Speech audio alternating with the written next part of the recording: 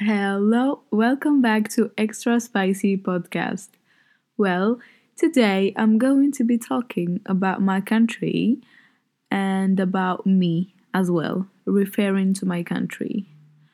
Algeria, we call it the door of Africa because it is situated in the middle heart of Africa. Also, it is the largest country in Africa after Sudan was split in two parts. Predominantly, we are a Muslim country. Let's say 90% of the population are Muslims. However, we have other different beliefs, such as Christians and Jewish and many other religions in my country. We are people that understands and respect other religions, but we are announced as a Muslim country of North Africa. From the Mediterranean coast, along which most of its people live, Algeria extends southward deep in the heart of the Sahara, a forbidding desert where the Earth's hottest surface temperatures have been recorded and which constitutes more than four or fifth of the country's area.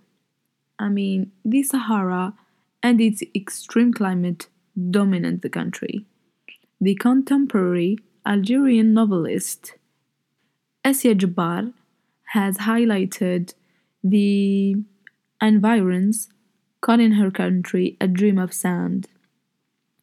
A lot of people I know and some people that know my country, they use this term, a dream of sand, because my country has one of the largest Saharas ever and it's so beautiful. And also, Asya Jabbar, she is a great writer, by the way. We have one of the most extraordinary Saharas in Africa. It is a shame that my country does not take advantage of it because it's more, they take it from another perspective, which is more of a petrol source.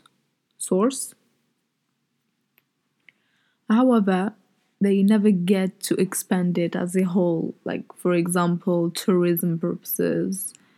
It will be like the first destination in Africa if they take advantage of the Sahara because I mean, people, I know a lot of other people from other nationalities like Italians, French, most of Europeans when they travel they like to do they like to do so more activities in their life in their daily life. So like if my country takes advantage of the Sahara, a lot of tourists would come because they like to see new things, to discover lands and many things. But, anyways, my country, they kind of mind their business. I mean, this is a different opinion I got from friends here in Buckingham. Like, they told me the other day, we don't hear that much about your country. And I was like, why are you saying that you don't hear about my country while my country is facing a lot of political issues at the moment? Well, the thing is that my country is facing so many people there is I think 30% of people they are jobless in my country and the corruption is everywhere. Like for example, if like me, I don't have any high studies and that my father is wealthy, so he could just use his connections for me to get a nice job and a nice salary and all these things. The problem in my country is that there are so many people that is ruling the country, but they don't rule it because they want the country to be better, not at all. They just rule it to steal and they use their connections to bring more people to rule the country and they are just ruining it. That's why the majority of our youth are jobless and they are in huge depression because they don't work, they can get a job. So many things happens. That's why a lot of people go out every Friday to protest. This is like something that they have been doing for a year and a half now. Every Friday, people go out in the street peacefully. When I say peacefully, I know what I mean because I've been there 4 or 5 times when I've been in my country. So we were compared to France with the yellow jacket thing. I mean, it's not a thing, it's a protest. When they were breaking and hitting, the violence was everywhere, fire everywhere. Like, we were compared to France, and we were a symbol of peace in this earth. And I was so happy to be part of this revolution because my youth, what I'm trying to say by my youth is that the youth of my country, which I'm part of it, we are finally awake and we are aware that change needs to happen in the country. Many people, I know a lot of people that are suffering.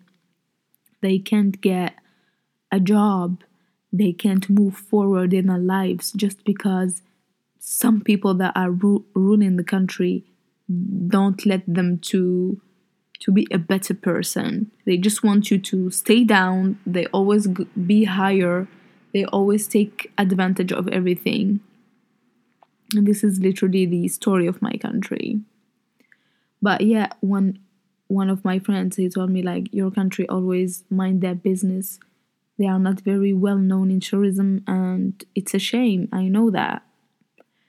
Like, history, language, customs, and an Islamic heritage make Algeria an integral part of the Maghreb and the larger Arab world.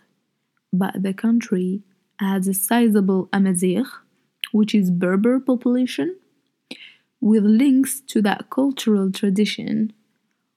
Once the breadbasket of the Roman Empire, the territory now comprising Algeria was ruled by various Arab Amazigh dynasties from the 8th through the 16th century, when it became part of the Ottoman Empire.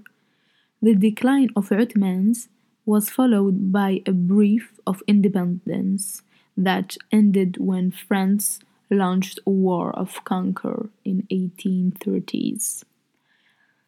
My country was under the French regime until 1962. Yeah, from 1830 to 1962. This is over a decade, over 100 years. This is why my country speaks French as well, and it is the second language of the country. Many of my parents, our parents and grandparents, has grown and studied in French schools.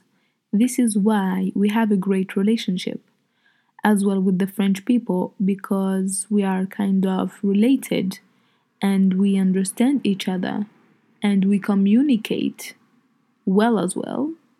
As a new generation, we have left the conflict behind us, and we will not keep hate toward each other after what people in the past did.